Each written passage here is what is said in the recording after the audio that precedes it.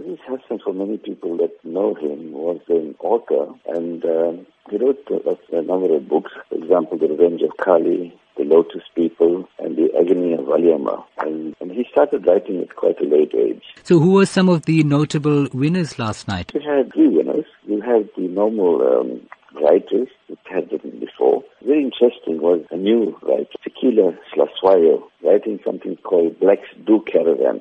Yeah, the normal story is that caravan is mainly for the white population, but here she actually went to 60 different sites and she wrote a wonderful book called Blacks Do Caravan. So it was a lovely discussion on caravanning around South Africa and what a wonderful country we have. And went to all the different provinces and had all the sites in this country. It was fantastic. So she was one of the winners.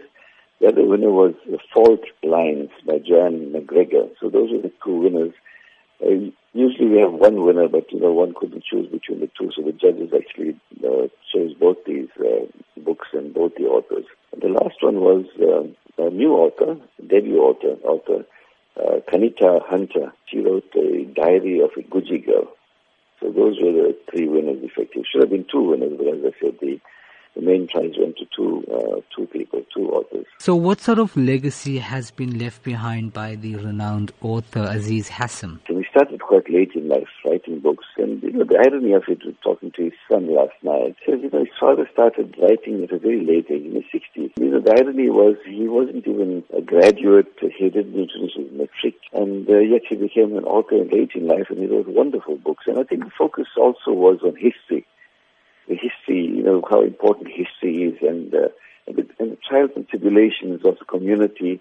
For example, in Lotus People, he spoke about trials and tribulations of the people in the Casbah area, the area, central Durban, so-called Indian area of central Durban. How would you describe his novels in terms of preserving Durban culture and being of relevance in today's era? I think it's important as far as the history is concerned. His novels, for example, The Revenge of Kali, he spoke about really the indentured laborers and that type of thing. Lotus People, we spoke about the color, the Casbah, and The Agony of Valyama, the type of contribution a young woman, Indian woman in those days contributed, to the, liberation of the Indians as such, So it left, I think, one reads these books, one actually goes back in time. And I think for the youth of today, who really don't understand and know that the type of history we've been through, the type of challenges that the community faced in those old days, the Indian communities,